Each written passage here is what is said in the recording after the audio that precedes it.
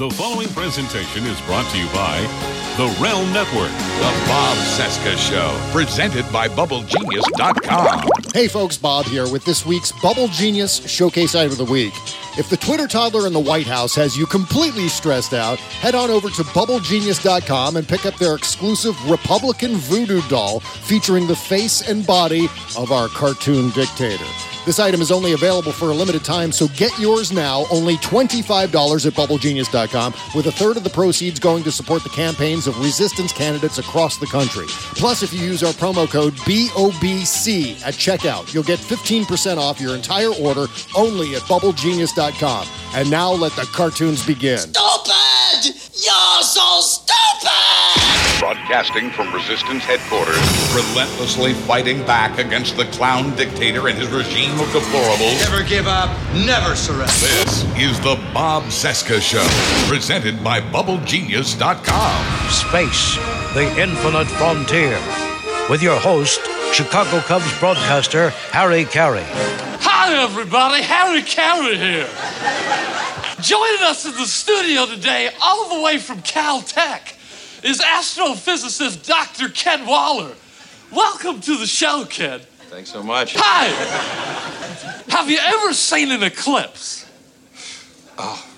Yeah, I've seen many, yes. You know, if you stare at it head on, it'll burn your eyes out. Well, it's not best to stare at the sun during an eclipse, you know. But it's hard not to. I once took a pair of binoculars and stared at the sun for over an hour. Why would you do that? Curiosity, I guess. Hi, now, Ken, we all know that the moon is not made of green cheese. Yes, that's true, Harry. But what if it were made of barbecue spare ribs? Would you eat it then? What? I know I would. Heck, I'd have seconds. And then polish it off with a tall, cool Budweiser. Bob Cesca. Bob Cesca. You really are sick. The Bob Cesca Show.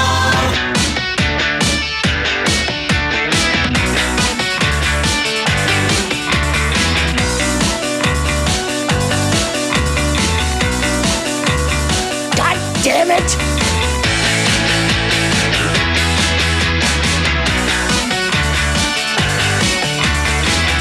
Hi, everybody. Hello, Bob.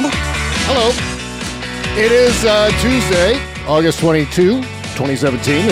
This is the Bob Cesca Show, presented by BubbleGenius.com. I am Bob, and right over there is TV's Buzz Burbank. I'll take it. Hi, Bob. How are you? Yes, it's Tyranny Tuesday on the Bob Cesca Show. Tyranny Tuesday, absolutely. And here we are. I'm enjoying Brian Williams at the top of his show. Has been doing this bit where he kicks off his show by saying, "It's Tuesday and we're still here." I like that. Yeah. It is, of course, Buzz Burbank for Buzz Burbank News and Comment. You can find it on iTunes, Stitcher Radio, and BuzzBurbank.com. So much to talk about today. I don't even know. There he is. And by the way, thank you for having me. People are still asking me, how is it you got to be on Bob's show? And I tell them the answer is simple: compromat. That's how I did it. Absolutely. I've employed all the Russian tactics to get you. Every week is a crazy week with this guy. That's exactly right.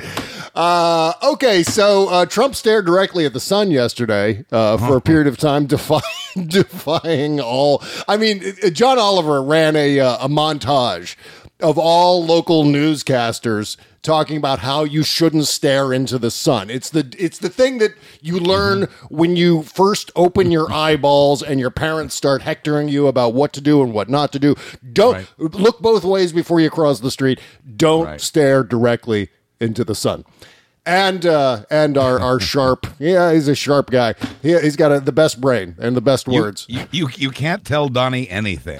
That's right. Yeah, and it didn't surprise me. In fact, I've been almost prescient lately, and this will be the first of perhaps a couple of examples we'll touch on this hour. Yeah. But in this case, the Voice of America reporter who tapped Trump for a comment after we learned that 10 American sailors were apparently lost on the McCain.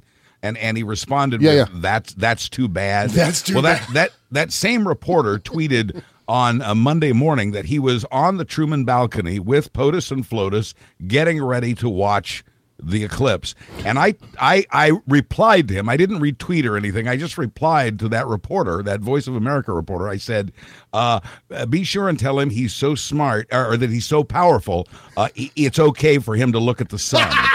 And maybe he did, because Trump did in fact look at the sun, and that's the leader. That's the brilliant. That's the man who will lead us with wisdom and grace. That's right.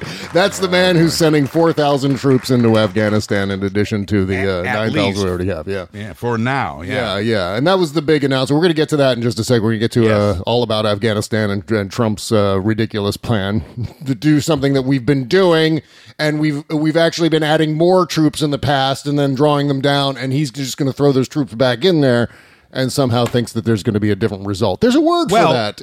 It's the definition of insanity is what it is. Yeah, because here's the plan. Here's the Trump plan. You know that thing we've been doing for the last 16 and some years that hasn't been working? Yeah. Well, we're going to do more of that. That's right. That's the plan. Exactly. But again, the best brain, the guy who stares in the sun, just came up with the silver bullet solution to the Afghanistan war, the 17 years Afghanistan war. Or did he? Or is this McMaster's agenda? I see a lot of people addressing Trump today on Twitter as, or not addressing him, but referring to President McMaster.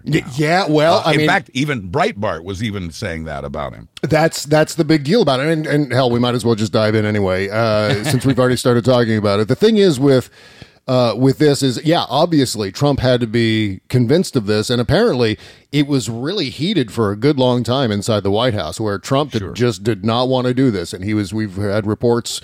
In fact, the New York Times has got a piece out today saying that, there was lots of anger and yelling at the generals because we're losing in Afghanistan. And that is absolutely true. If we pulled out today, it would absolutely be a loss, not a draw, not a stalemate. Mm-hmm. It would be a loss because the Taliban has taken back, or as I pronounce it, the Taliban, because I marched to my own drummer. The Taliban took back a lot of the places in Afghanistan, a lot of the regions of Afghanistan that we had formerly taken and seized and held, and now is now in Taliban hands, and that's the situation. But I don't know how Donald Trump actually believes that by adding 4,000 more soldiers into this is going to work, given that in the past, Buzz, we've had upwards of 200,000 troops there. At the height of Barack Obama's surge in 2012, there were over 200,000 American soldiers and contractors. And I'm shocked to see here on this graph, and it's weird to revisit Afghanistan, because we really don't talk about it. It's like the forgotten war. It's still a war. Oh, people do forget it. Yes. Oh, yeah. But then you look at this graph that I'm seeing here on Axios showing the total number of personnel in Afghanistan. And I say personnel because half of those personnel are actually contractors. Right. I mean, right now, before Trump's surge of 4,000 soldiers, we've got about 9,800 actual American military personnel, plus 25,197 contractors. Wow, that's more than I expected. And I'm not well versed on this. Are any of those employed by Eric Price? Well, that's a really good question. I'm not exactly sure on the answer to that, but I do know that if it was up to him, they would all be Eric Price contractors. They would all be in there, because that was the proposal. Well, yeah, it was. Eric Price, the brother of Education Secretary Betsy DeVos, and now the guy who runs what used to be Blackwater, which was made infamous during the W administration. Yep. And for a while, at the behest of Steve Bannon, when Bannon was still in the White House, Trump was leaning very strongly toward turning all of this over to private contractors. And that was concerning. All the military guys who are now around him said no, and Bannon is now gone. And of course, as you've heard from others, Trump had said during the campaign that the right thing to do is get out of there, not go in further. He said that Obama should have already done that. So it's a reversal and that's the other thing. This is a reversal for Trump. It's a change. It's a new strategy for Trump, but it's not a new strategy. Yeah, no, it's not. In fact, military experts will say it's not a strategy at all; it's a tactic, and they'll add to that even the tactics really have not changed here. Well, yeah, there's no plan whatsoever, and if there is a plan, it's a secret plan. He's not revealing his plan, which is part of what he actually said during the speech. He said, "Right, we will not talk about numbers of troops or our plans for further military activities," which basically means, you know what, F you, American people, F you, families of soldiers. We're not going to say anything to you about what we intend to do next. So that kind of leaves, it was basically like a continuation of what he's already really been doing, which has been to defer all of the combat decisions over to the generals and the people in the field. And that's what gave us, for example, the mother of all bombs that was deployed over there in Afghanistan. And it seems as if he's just going to continue. Okay, I'm going to authorize 4,000 more soldiers for you to do with whatever you see fit, generals. Right. And that seems to be. I mean, is that even a plan? That's basically No. doing nothing but human resources is kind of what that is. Exactly. And while normally, backing up to your first point about the secrecy, the first rule of Afghan Fight Club is don't talk about Afghan Fight Club. So we're committing an indeterminate number of troops for an indeterminate length of time. Right. And which is very concerning. And to your other point about these decisions are ultimately made by the military. In normal circumstances, remember those? In normal circumstances, we wouldn't be comfortable with U.S. foreign policy decisions being made solely by the military.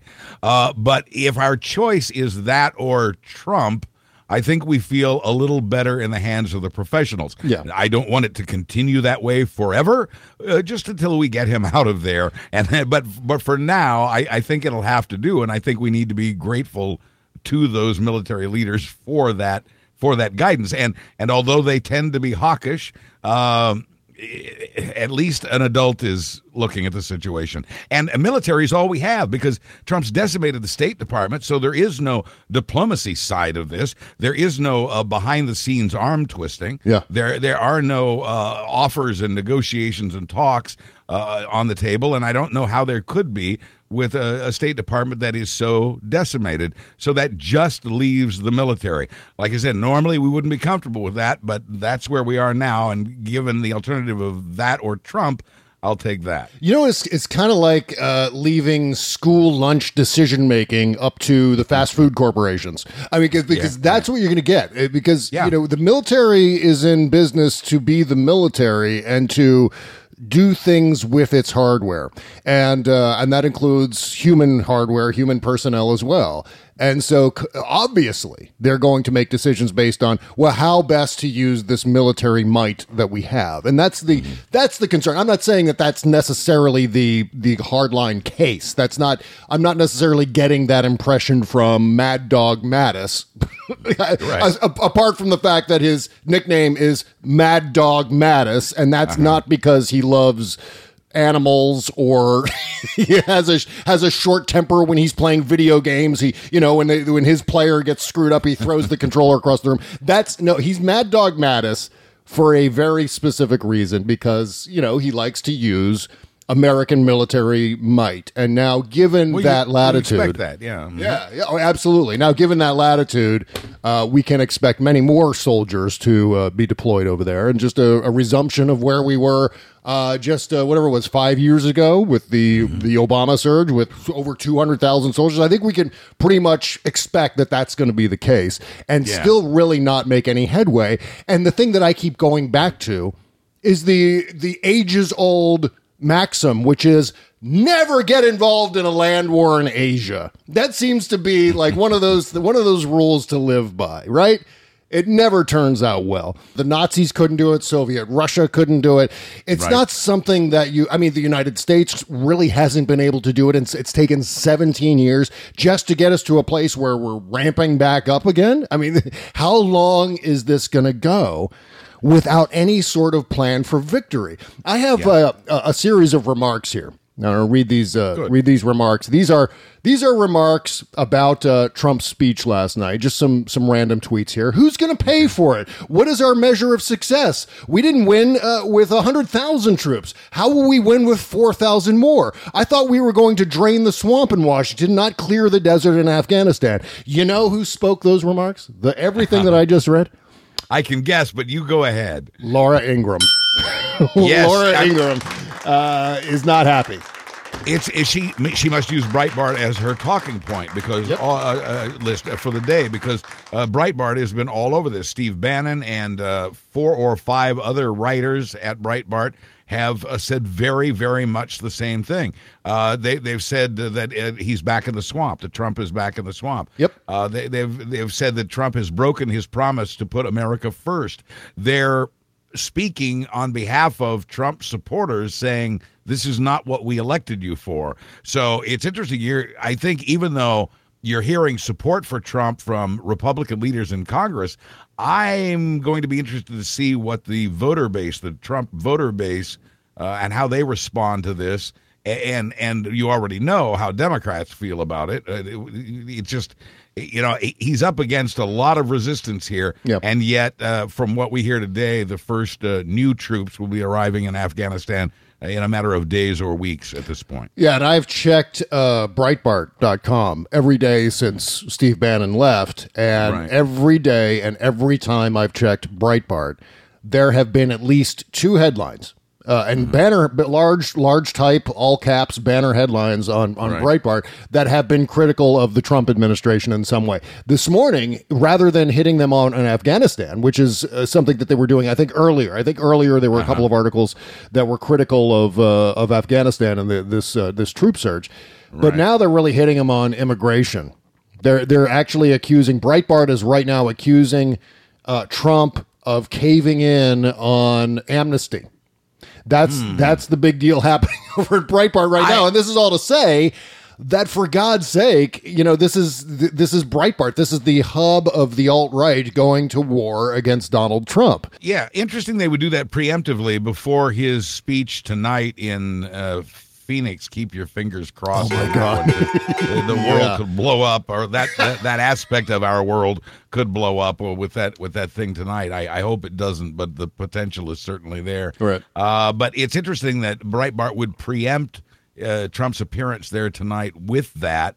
That surprises me, I think, as much as anything. I have heard that the Trump administration is looking at, or maybe has already offered to use Dreamers from the DREAM Act as a bargaining chip. Is that what Breitbart is referring to in its criticism there? Yeah, right now the headline says West Wing Dems, they're calling them Democrats, West Wing Dems plan to keep DACA, will increase illegal immigration poll factors.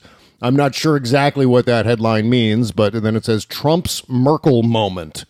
That's the current headline. And then earlier it was they were duplicating an article from McClatchy. It says, McClatchy, Trump aides plot big immigration deal that breaks a campaign promise. And this has to do with Trump potentially offering amnesty to a certain number of illegal immigrants, as they call them. It'll be interesting to see how the Trump voter base responds to this, Bob, because now you're hearing accusations from parts of the right, anyway, of broken promises by Trump. And although Trump supporters generally don't abide broken promises, I see so much blind loyalty to this guy among the Trump base. I wonder if even this will sway them. He's their messiah. He's their cultural folk hero. I don't know if something like this or any series of things like this can displace him. Well, I wonder if there's a strategy here going on in terms of pushing Trump back to his far right again. Right. From their perception. Obviously, we all know. I mean, the normals all know where Trump is on the ideological spectrum. They believe, Breitbart believes now that the White House is filled with Democrats. So what they want to do is maybe to coerce Trump, to push him farther to the right by criticizing him from his right flank. So therefore, that's going to motivate. And of course, if anyone knows what will motivate Trump, it's Steve Bannon now, using all of this insight that he's gathered over the last 10 months. He has more insight and more understanding of how to handle Trump than do the Republican leaders of Congress, who, as I just mentioned a moment ago, are trying to pull Trump back toward the center on a lot of these things by praising and reinforcing Trump's speech of last night. So I see now, between the two of us, we've sort of laid out what the Republican strategies are, since there are two Republican parties. We see what their strategies are for handling Trump. We see Bannon on the far right, and we see the moderates trying to pull Trump back toward the center. It's an interesting tug of war. Yeah, it really is. And this is a tight spot that Trump has gotten himself into. This is a quicksand pit of his own making, because now he's screwed by engaging in a strategy for the first however many months of his presidency, the first 210 days now we're in. 215 days. And for the first 215 days, appealing and pandering to exclusively that 35% rally-going, googly-eyed crowd that he's going to be talking to tonight, partially. Right. And so now that Bannon has left, and Bannon being one of the chief representatives of that group, identifying Trump now as being leftist of all things, that is just defies logic. It seems to me as if Trump is in a tight spot now, because now he's got to, he's being pushed to be more moderate and sane, and he's also being pushed to be more far right, and he's never going to satisfy either of those groups. If he tacks to the center, he's going to piss off his base. If he tacks to the base, he's going to piss off everyone else, as he has been doing. And I see Trump moving back toward the center more with John Kelly as chief of staff. Do you see this too? I mean, Trump will always be Trump, and he will always do crazy, insane things. But I see a difference. I see a difference in the news output from the White House in the last 7 days or so since Kelly arrived. The immaturity of Trump still leaks through from time to time, but not quite as much.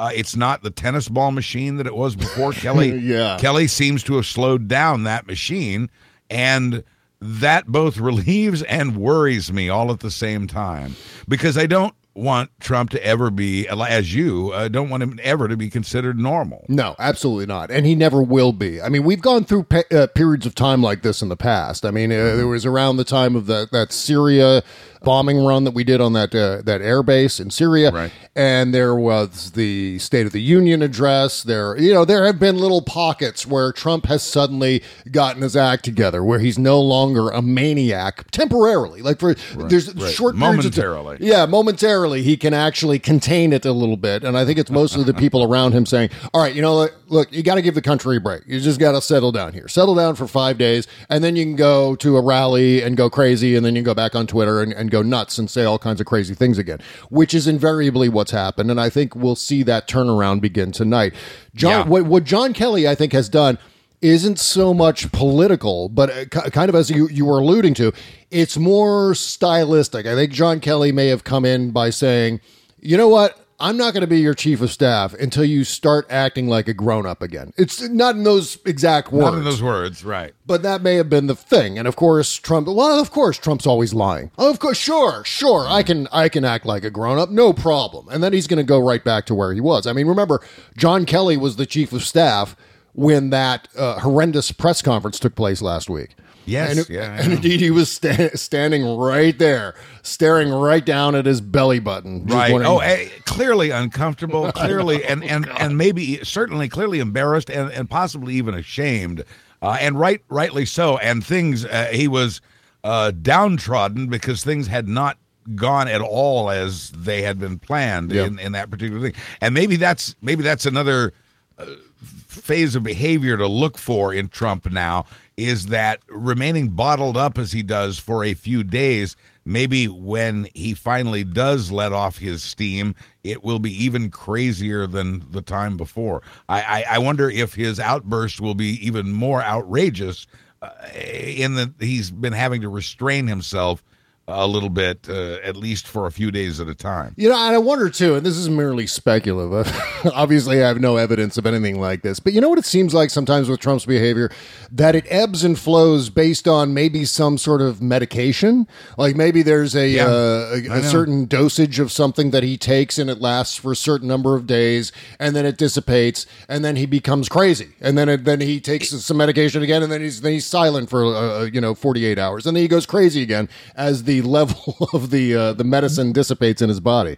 Whether it's substance-based or psychological, there's clearly a problem here, and it crushes me. It crushes me to think that we have zero chance, at this point anyway, of pursuing the 25th Amendment. This guy ain't right. This guy is not right, and that should frighten people tremendously. I am nowhere near giving up this fight, but I do get tired. This is one of those weeks where, I'm a little tired, and I'm a little less optimistic than I would normally be. I'm still optimistic about the outcome. I'm less optimistic about my ability to endure this, and how long that all of this can go on. Trump shouldn't be making any of these decisions in the condition that he's in regarding Afghanistan. And by the way, we didn't even touch on the greed aspect of this. Where we're going to get back into that. Yeah, right. Yeah, well, good. I look forward to that because that's an important aspect of this too. But this guy ain't right, and it's really killing me that only a few of us seem to see it. Only a few of us have seen the aliens, and no one else believes us. Yeah, I mean, good Lord, thank you for saying that, because I tell you what, I've been thinking the exact same thing. In fact, I've been preparing a Salon article along these lines, which basically begins with the story of Lance Armstrong. Of all people, Lance Armstrong. Right. Lance Armstrong was driven from the sport of bicycle racing for lying to the American public and, in fact, the entire sporting community for many, many years. He was not only stripped of his Tour de France titles for all seven victories, but he was banned from ever participating in any sanctioned sport ever again. And this was for cheating while riding a bicycle in the Tour de France. Now, look, I understand how difficult it is, and I don't want to get into a discussion of the doping and all that crap. I could spend days and days and days and days talking about Lance Armstrong and doping. But here's the thing. Why is Donald Trump, who arguably has a much more important job with much greater responsibilities, getting away with all of this? I mean, Lance Armstrong, for all of his faults, raised millions and millions and millions of dollars for cancer research in this country, became the centerpiece of inspiration for millions of Americans who were suffering from cancer around the world. There's nothing redeemable about Donald Trump whatsoever, and yet we're giving him chance after chance after chance after chance. I mean, what's the difference? Politics. The difference is politics. Yeah. And you've got. I'm not objective enough to speak for the progressive side of things. Yeah. But it's very clear as an observer what the right is doing, and that is, and you mentioned this earlier, Breitbart calling Trump leftist. The hot button words for conservative voters, for Trump voters, are leftist, Obama, and Clinton. And you call anybody any of those things, or you invoke any of those words or names, and you get them riled up. So that's one of the buttons you push if you want to manipulate Trump voters. And they are so hypnotized, zombieized into responding with leftist is bad, whenever that comes up, that they're just at this point blinded to anything you can tell them. I worry, Bob, that you and I and others are preaching to the choir all of the time and not reaching anybody new, not changing any minds. That's killing me. I don't know how you feel about it, but I don't know how we move that needle, and whether we can afford to sit back and let Trump move the needle for us. It's one of those things where, I honestly think that, and not to get too insidery about all of this, but I feel like, for example, this show probably doesn't have a lot of conservative listeners. I mean, maybe there's a few who pop in and troll or do whatever. And you know what? That's ultimately fine. We're communicating to people who agree with us, and then they can take what we say. If it makes any sense, they can take it and use it in their own water cooler wars at work or something like that. They can use it on Twitter and social media and so on, and recycle it and put it in their own words and have, maybe a point of view that they didn't consider initially. But then there's also the fact that, when I'm writing for Salon, for example, I do realize that there are quite a few conservatives, and most of the time they're trolls, probably Trump trolls, who pop in. But I do know that they're there because I see them in the comments, much to my own chagrin. I hate looking at the comments, but I can't look away. It's one of the things where it's like driving past an accident on the highway. And so in that regard, I feel like when I'm writing, though, I feel like there are enough Trump people looking in that I'm writing directed toward them. I'm creating my arguments to either flummox them or to try to at least turn the dial a little bit on them so that they could eventually maybe, implant that jingle in their head that they can't get out of their head, and eventually it takes over and they change their mind on something. Yeah, but hopefully, and you're right. If we reach one person with something like that, it absolutely is worthwhile. I think in some ways we're like amateur lawyers in a way who argue a case, and you just give it the best argument again. You're not going to win everybody on the jury, but if you can win one to tilt the jury, that's important. I'm fascinated by the whole prosecutorial process and the entire legal process, and I often equate it to what we do. It's almost a kind of detective story that I really enjoy. It's my own real life Law and Order, I guess. Yeah, and it's very much that way on social media too. I mean, on Facebook, it's difficult to avoid the trolls who come in. I mean, my page is public. I mean, all of my posts are public, so I get quite a variety of sideshow freaks sometimes popping in and trolling, and that's always fun. But it's nice to know, because in that regard, I'm glad that someone who disagrees with me is reading that argument. So I want to make sure that my arguments are as sound as possible. Right. A lot of times I feel like I'm arguing with a brick wall. Yes. And when I say arguing, I mean,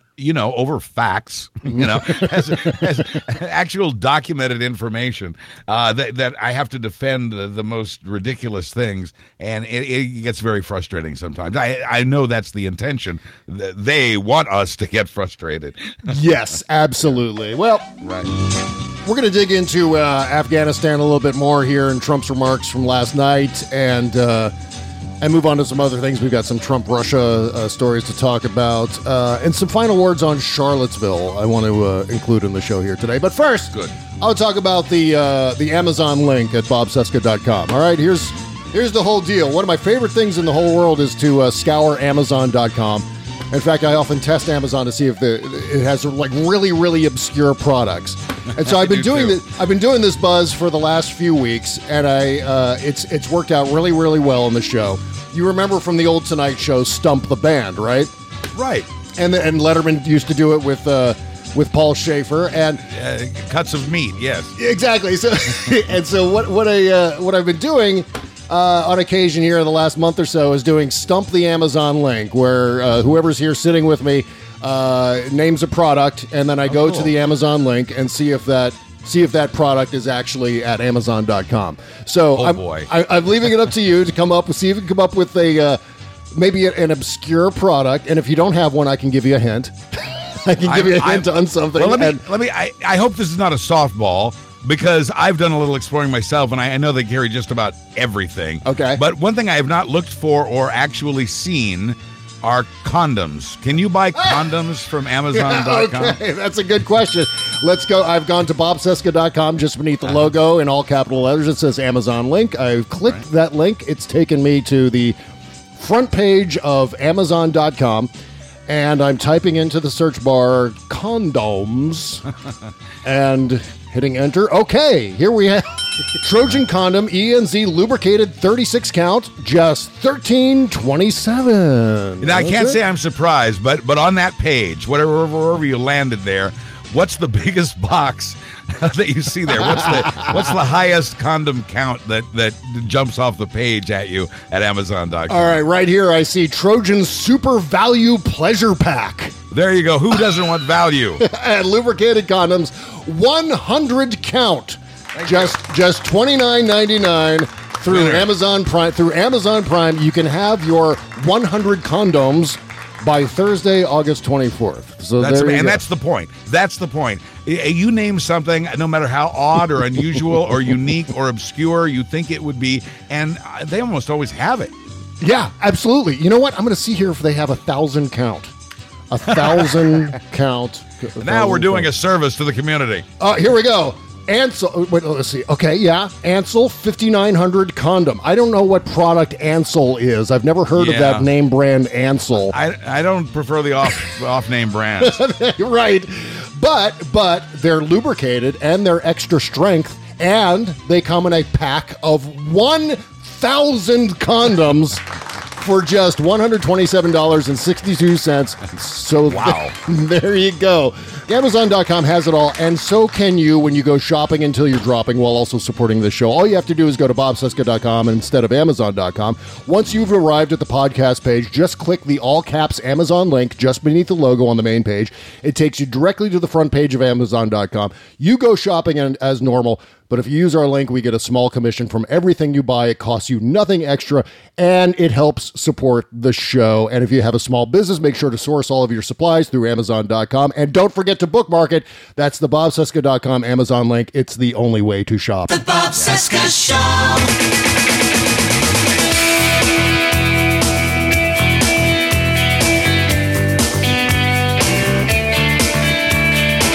The Bob Cesca Show, presented by BubbleGenius.com.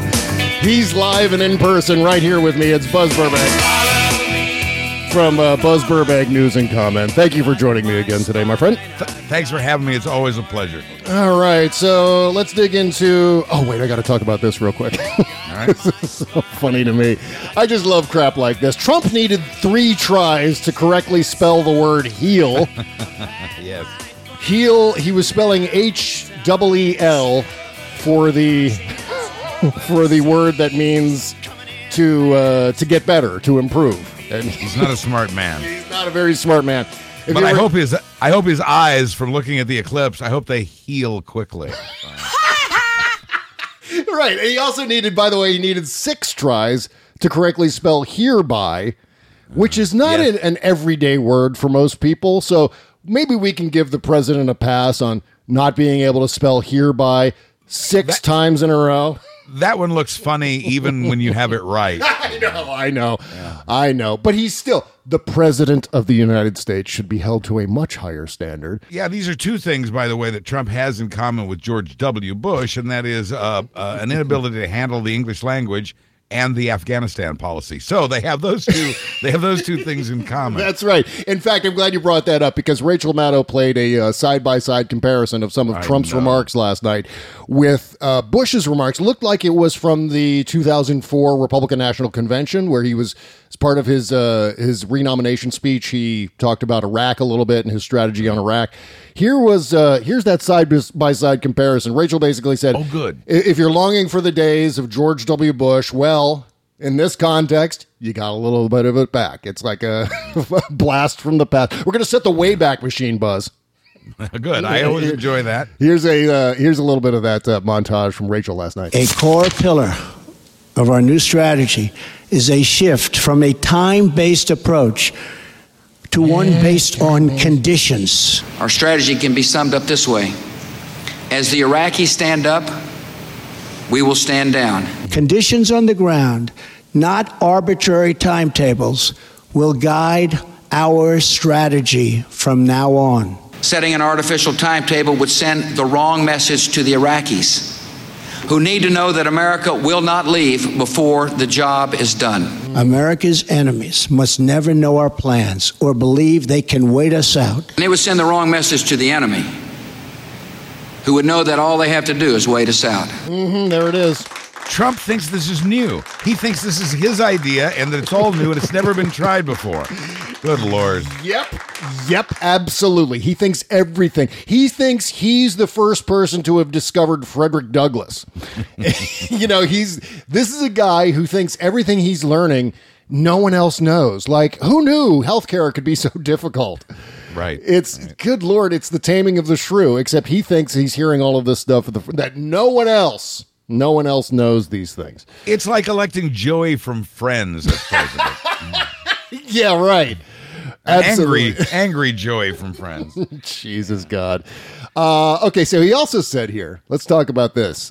This was something that got buried, and no one was talking about this other than, of course, Rachel Maddow, who's on top of everything. I listed Buzz in my most recent Salon article. Oh, no, it wasn't Salon. It was actually the Daily Banter. I get these things confused now. But I was talking about people out of the Trump-Russia investigation who deserve a statue. And I feel remiss as to not have mentioned Rachel Maddow in that list of people who deserve a statue. Absolutely. She's no slouch, Bob. I don't have to tell you. Yeah. She's no slouch. But she also has one of the best production staffs and research crews of anybody anywhere. Yep. And as a team, night after night, nearly, they come up with the most amazing stuff that nobody else bothers to find or think through. And so, we're very grateful for that. And, there should be a statue to her and to the other heroes who have resisted. The heroes of the resistance, those are the statues we need. There you go. And I was thinking, you said, the great thing to do with those statues is to put them as close to Trump properties as possible, as legally possible. Put a Hillary statue right across the street from Trump Tower. I think that's a great idea. Because you remember, the story of Arlington Cemetery is that mansion at the top, the Custis Lee Mansion, was the home to Robert E. Lee. And so after the war started, they weren't paying their property taxes or whatever. The federal government wanted to punish the secessionists, and Lee being one of them.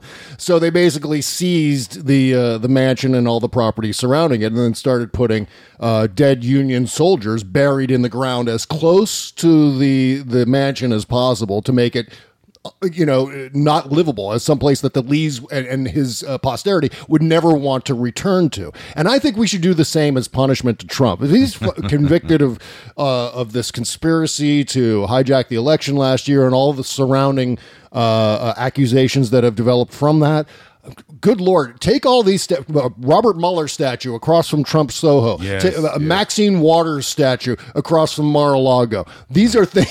These are statues. If he is so interested in not erasing history, we are making history right now. So let's give him some of that history and put some of these statues as close to his properties as well. I agree completely. And, on his reference to all the beautiful statues, we're now finding out that many of them were mass produced. Many of them came out of molds. They just kept popping them out. Yep. Yeah, I did not realize that. And while we're talking about sort of the lighter aspects of this very dark universe that we're living in, we would be remiss if we didn't mention Tina Fey.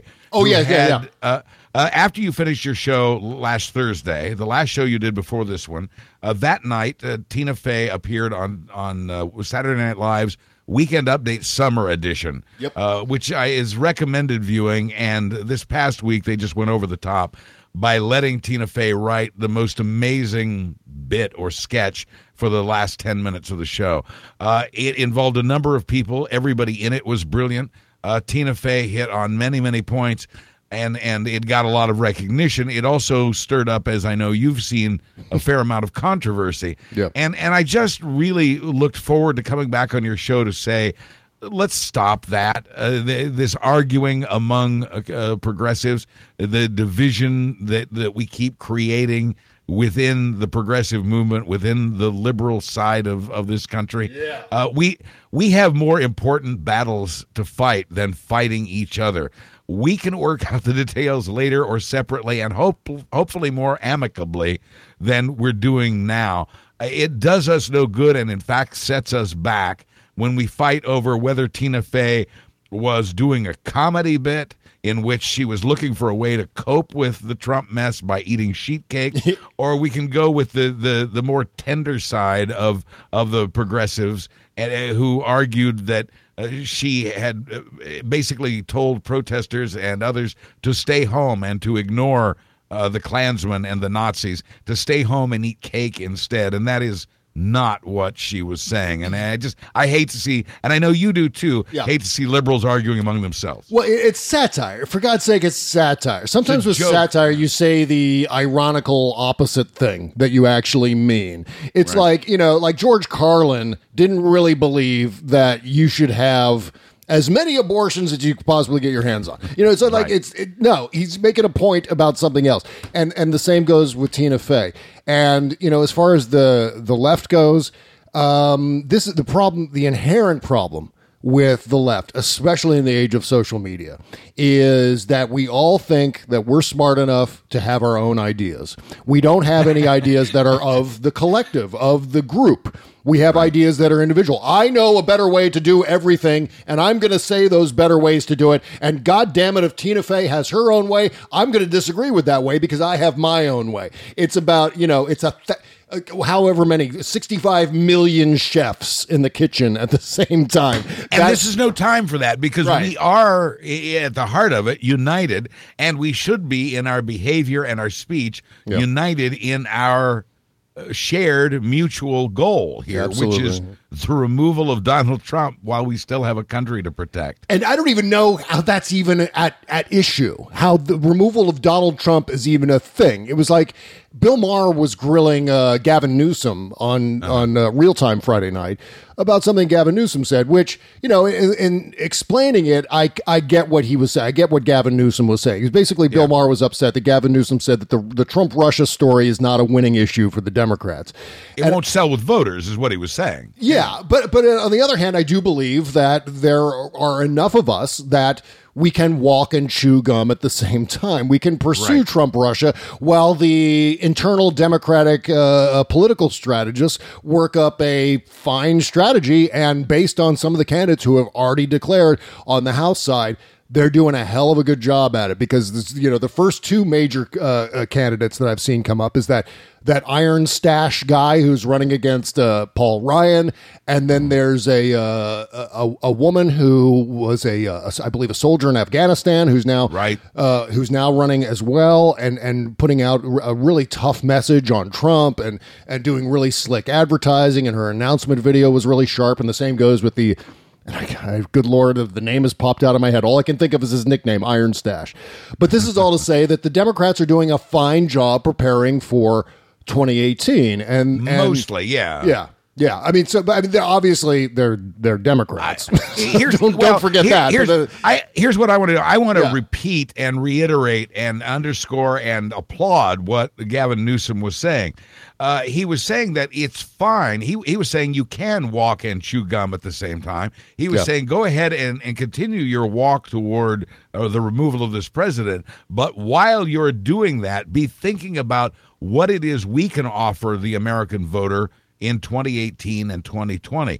What is it that we can offer them that will sell, first of all, that will get us elected? We can't just say vote for us because we're not a Republican. We need to have a plan. We don't want to do what the Republicans did with health care, and that is bitch about it for years, and then when you finally get in power, have no idea what to do about it. Be ready is all Gavin Newsom is saying, and Bill Maher tends to be dismissive of certain guests and certain statements, and I didn't appreciate the way Bill was dismissive of Gavin Newsom's point that, yes, continue your walk toward impeachment or removal, but at the same time, come up with a plan so you don't look as stupid as the Republicans. Yeah, well, there has to be two tracks. There has to be a track where we're pursuing Trump and investigating him and leading toward a possible impeachment. But then there's another track which has to do with Democratic policy and the Democratic platform. What do we include? How do we sell it? Which pockets of the country do we focus on? That's where we get back into our arguments again. Yeah, exactly right. Exactly right. But I mean, the fact of the matter is that these two tracks can coexist. These things can happen at the same time. You don't need to prioritize one over the other. You can have them both happening simultaneously. Yes, please. And that's all that needs to happen. You know, it's again, the 65 million chefs in the kitchen is just like, it's never, ever, ever, ever worked for the progressive movement, and it never will work in the future. Yeah, well, we're not the zombies that the Republicans tend to be, and I say that I say that because it's true.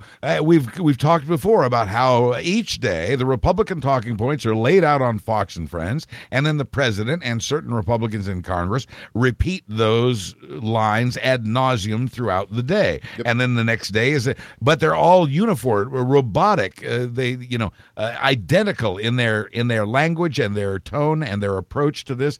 And we, because we're more individualistic, perhaps, just can't do that. There's a great and scary value to the Republicans' ability to unify that message, whereas we are not as good at that, and I, for one, am not sure what the solution to that is. Well, as the saying goes, the Republicans fall in line and the Democrats fall in love, and right. that's one of those the realities of politics that we have to come to terms with, I guess. But going back to Rachel real quick, she picked this out of the Afghanistan speech from last night, Trump's remarks on Afghanistan and the troop surge that he's going to do, the modest troop surge. She found out found this line here that no one else is really talking about. It's basically, this is what Trump said. As the Prime Minister of Afghanistan has promised, or as Trump was saying last night, as the Prime Minister of Afghanistan has promised. Just very, winded sounding last night, isn't he? More than usual. As the Prime Minister of Afghanistan has promised, we are going to participate in economic development to help defray the cost of this war to us. So basically, Trump announced last night that he's making Afghanistan pay for the war. He would like to by taking their minerals, which they have a lot of. Yeah, evidently they're rich in rare earth minerals, lithium iron, in particular. Yeah, lithium for making the batteries for our cars and phones, but also iron, copper, silver, gold, and platinum. Yeah, it's all very hard to get to, which is one of the reasons why Afghanistan itself hasn't been able to cash in on those reserves. But there is a lot there. I know the Chinese are already poking around over there, and that makes Trump jealous. China! Of course. And, this is not something that's necessarily supported by the entire administration, too. Rex Tillerson is quoted in the New York Times today saying that he's not confident in this plan. You don't go and try to operate economically in a country that's politically unstable. That was basically Rex Tillerson's major concern, because you're going into a very destabilized region of the country, even after, say, for example, we were to bug out with our soldiers. It's going to be radicalized there. It's just going to be a nightmare. I think it was Tillerson who threw cold water on Trump's plan to take the oil from Iraq at a time that American soldiers were fighting alongside Iraqi soldiers, and suddenly now the Iraqi soldiers are looking over their shoulders at the Americans fighting alongside them and saying, "You're not here to help me. You're just here to take the oil." Yeah. If we had a State Department, remember when we had a State Department? If we had a State Department, it would object soundly to this plan of blood for treasure. Yeah, I mean, we've got almost zero State Department appointees in Afghanistan right now. I mean, basically, we've bugged out of the place as far as our State Department presence there, and that's not good either. And there was nothing in Trump's speech about how to remedy that. But one thing that he did do, and I'll just add this before we take one last break here, but the one thing that he did do is he basically declared that we're not going to do any nation building, which, as far as I'm concerned, obviously no one's in favor of nation building after the debacle of Iraq. But at the very least, I mean, what was the lesson of Charlie Wilson's War, that Aaron Sorkin film with Tom Hanks and Philip Seymour Hoffman? That movie basically told us that the major mistake in Afghanistan, the mistake that eventually led to 9/11, as some theories go, is that we helped the Mujahideen expel Russia out of Afghanistan, and then we didn't do anything else. We just bugged out. We didn't build any rebuild any roads. We didn't build any schools. We didn't give them any infrastructure. And what that did is that radicalized the Mujahideen against the United States as being the new enemy. And where did that lead? That led to Al-Qaeda and the Taliban and 9/11 and this 17-year war that we're in right now. And none of those lessons are being learned. As far as I'm concerned, what I was hoping for and it was a forlorn hope. There was no way that this was going to happen. But I was kind of hoping that Trump would announce last night that instead of sending more troops, we were going to start building roads and schools and winning over hearts and minds in Afghanistan. And, obviously it's not a good time to do that since we're badly losing and we would have to take back some of that territory from the Taliban in order to do any of those infrastructure things. Right. But, there's also the other side of this, which is that Trump's not going to build infrastructure in Afghanistan without first building infrastructure inside the United States. And so that's another reason why he's not doing this. But it's the smart thing to do. Again, this is a major, major lesson on top of never getting involved in land wars in Asia. If you're going to do that, for God's sake, try to win over some hearts and minds by giving them something to build upon instead of just, fighting the Taliban and then bugging out, which is the dumbest plan. Yeah, you're not nation building if all you're doing is putting up a 7-Eleven but not putting anybody in charge of it. Right. I mean, yeah. It's you can build a lot of nice buildings and institutions and businesses and organizations, but if the right people aren't running it, there's nobody to maintain that when you're gone and it crumbles. I think a lot of diplomatic minds are still in favor of nation building, and I still like the idea myself.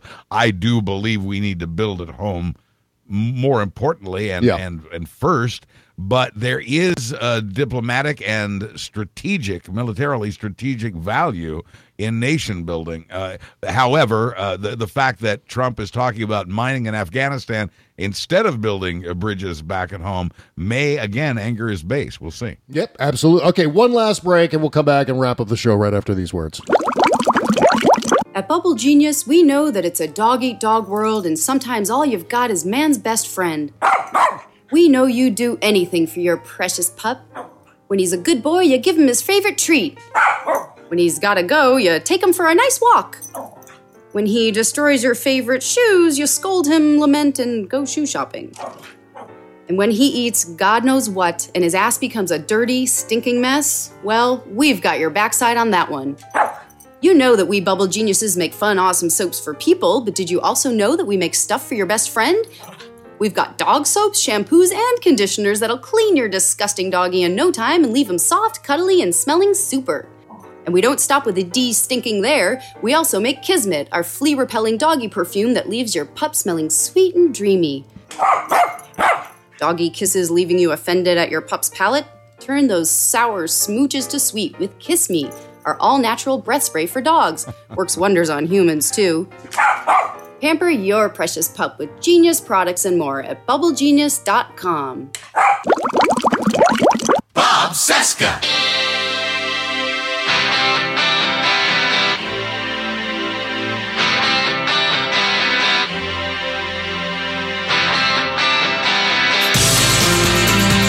This is the Bob Cesca Show, presented by BubbleGenius.com. Welcome back to our Tuesday show. Thank you for joining us today. Something else that Trump said during his speech last night that really was offensive to me, and more so than just about anything else in that speech. He said, "We will fight to win." Yeah. In the future tense, we will fight to win, basically suggesting that before Trump, we were just screwing around. We were just playing. That's right, We're just over there playing grab ass in Afghanistan. Those other guys who gave their lives and the families who sacrificed, that was nothing. Yeah. Now we're gonna really do it. thousands of wounded warriors and Gold Star. 20,000 wounded Americans and 2,300 dead, I believe, in Afghanistan over these past nearly 17 years. Right, you loop in all of the Gold Star families who lost family members over there. Just horrendously offensive to say that to suggest that they weren't fighting to win, and only now we're going to be fighting to win. And the other thing is, I mean, strategically, what is that? He's setting us up for a major loss here. We're promising a victory. And define winning, and what do we get to do to you when you're proven wrong? That's the question. All right. And then, of course, the other thing that just infuriated me last night is the rush to declare the big Donald Trump presidential pivot. All right, he's delivering a teleprompter speed. All right, he's not saying anything crazy. All right, he's speaking softly. He's speaking there. Yeah. He's not ranting. He's not yelling. Yeah. And of course that happened once again last night. The prime suspect in all of this was Philip Rucker from the Washington Post. I couldn't believe what I was reading. This came down on Twitter. He said, "Tonight is a new President Trump." Acknowledging a flip-flop and talking about gravity of office, history, and substance. You know what, Philip? Lucy has a football for you to kick, and I don't think you're going to actually be able to do it, like always. And of course, you're always going to get a certain amount of ass kissery, I think, and that's just that's just some of what I guess we can expect. But it is unfortunate that somebody. I mean, that didn't work the last time it was said, and I doubt that it will work this time either. Nope. It certainly didn't happen after Fareed Zakaria said tonight Trump became president, which is by the way, my favorite recycled headline over his staring into the sun photo. I blame that on a certain degree of, and I can't believe I'm saying this about Fareed Zakaria, but I blame that on a certain degree of naivete. I think Fareed meant well, and I'm sure he regretted that statement within days of having said it. Yep. So I may give him a pass on that, so long as he never does it again, and so long as others learn from that mistake. That's very concerning that people still fall for that or try to make others fall for that. I mean, naive is exactly right. It's wishful thinking. It's absolutely wishful thinking. And of course, the entire internet just came down like a ton of bricks on Philip Rucker's head. Starting with you. Yeah, starting with me. Charge. Yeah, yes. I was one of the first, and then also I'm joined by Glenn Greenwald, strangely enough. Again with that. Ben Jacobs said, "So this is the pivot?" Peter Dow said, "One can only stare in quiet disbelief at a tweet like this." Let's see what else here. Yeah, well, Greenwald said, "War and killing are the U.S. media's pornography." And then included that Simon Malloy said the president gave a detail-free speech on his mystery strategy for continuing a 15-year war. Amen. But on the other hand, and then Philip Rucker's ridiculous tweet. So I mean, Philip Rucker's not always. Oh yeah, my friend Tom Nichols said, what? That was his tweet in response. As you said, this could very well be disproven tonight. Trump is going into the state where he declared war on immigrants a year ago. The mayor has asked him not to come to Phoenix. The governor will meet him at the airport, but will not attend his little campaign rally tonight. Trump's visit comes on the heels of attacking both of the Arizona senators, both McCain and Jeff Flake.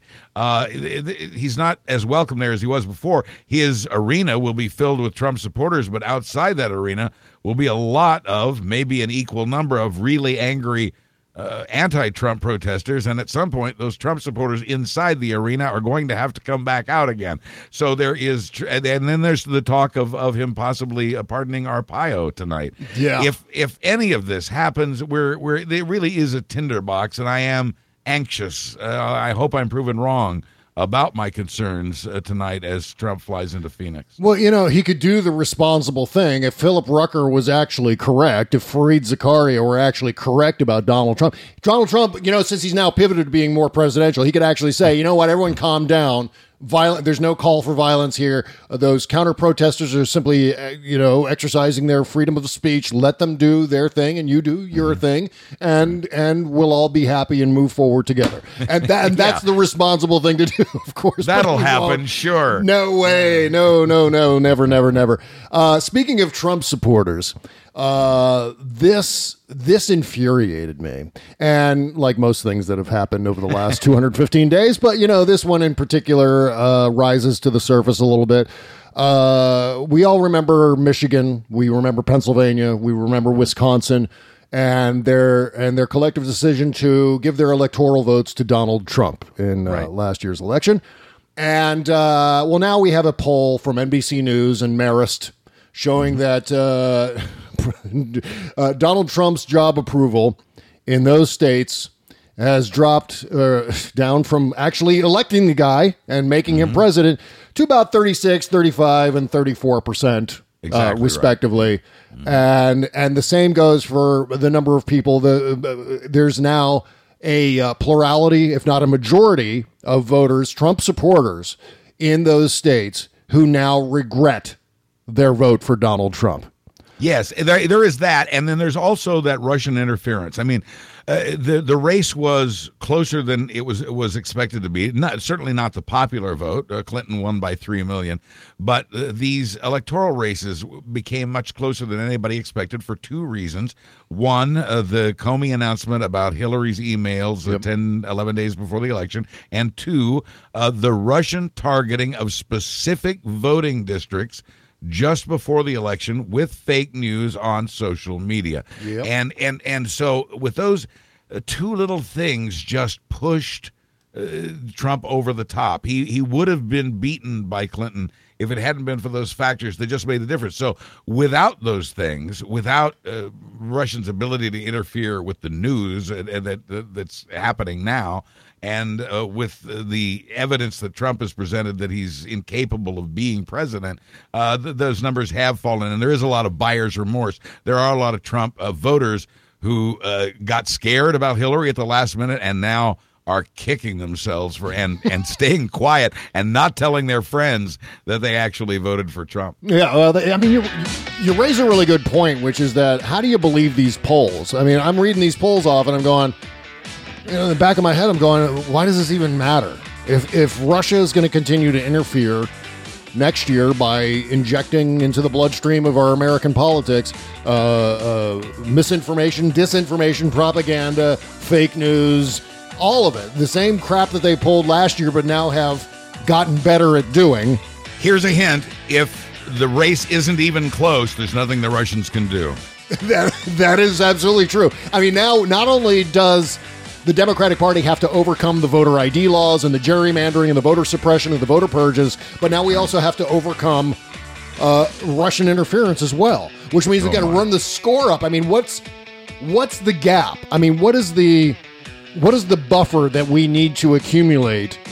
Or I say we, I mean the Democratic Party. What's the buffer that they need to accumulate in order to overcome all of those factors? And I say 30 to 40% just to be on the safe side. Yeah, at least for God's sake. Right. And while you're at it, make sure to get 1,000 pack of condoms from the Amazon link. Okay, we got the post-mortem show coming up next. Lots more to talk about. We're going to talk a little bit about Trump, Russia, as we've hit on a little bit here on the free show. Plus, we're going to talk about the further defunding and disbandment of is that even a word? Disbandment? I have no idea. Yes. I don't think so.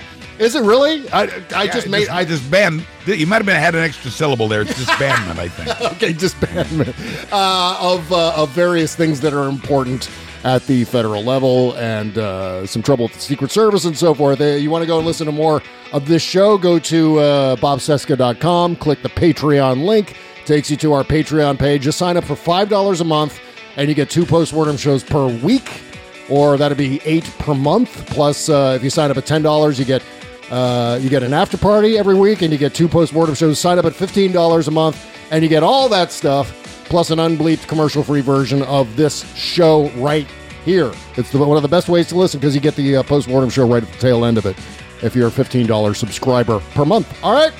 Okay, thank you, Buzz. We'll see you over on the post-mortem show. Make sure to listen to Buzz Burbank News and comment on iTunes, buzzburbank.com, and Stitcher Radio. Oh, also SoundCloud. Take care, folks. Bye-bye.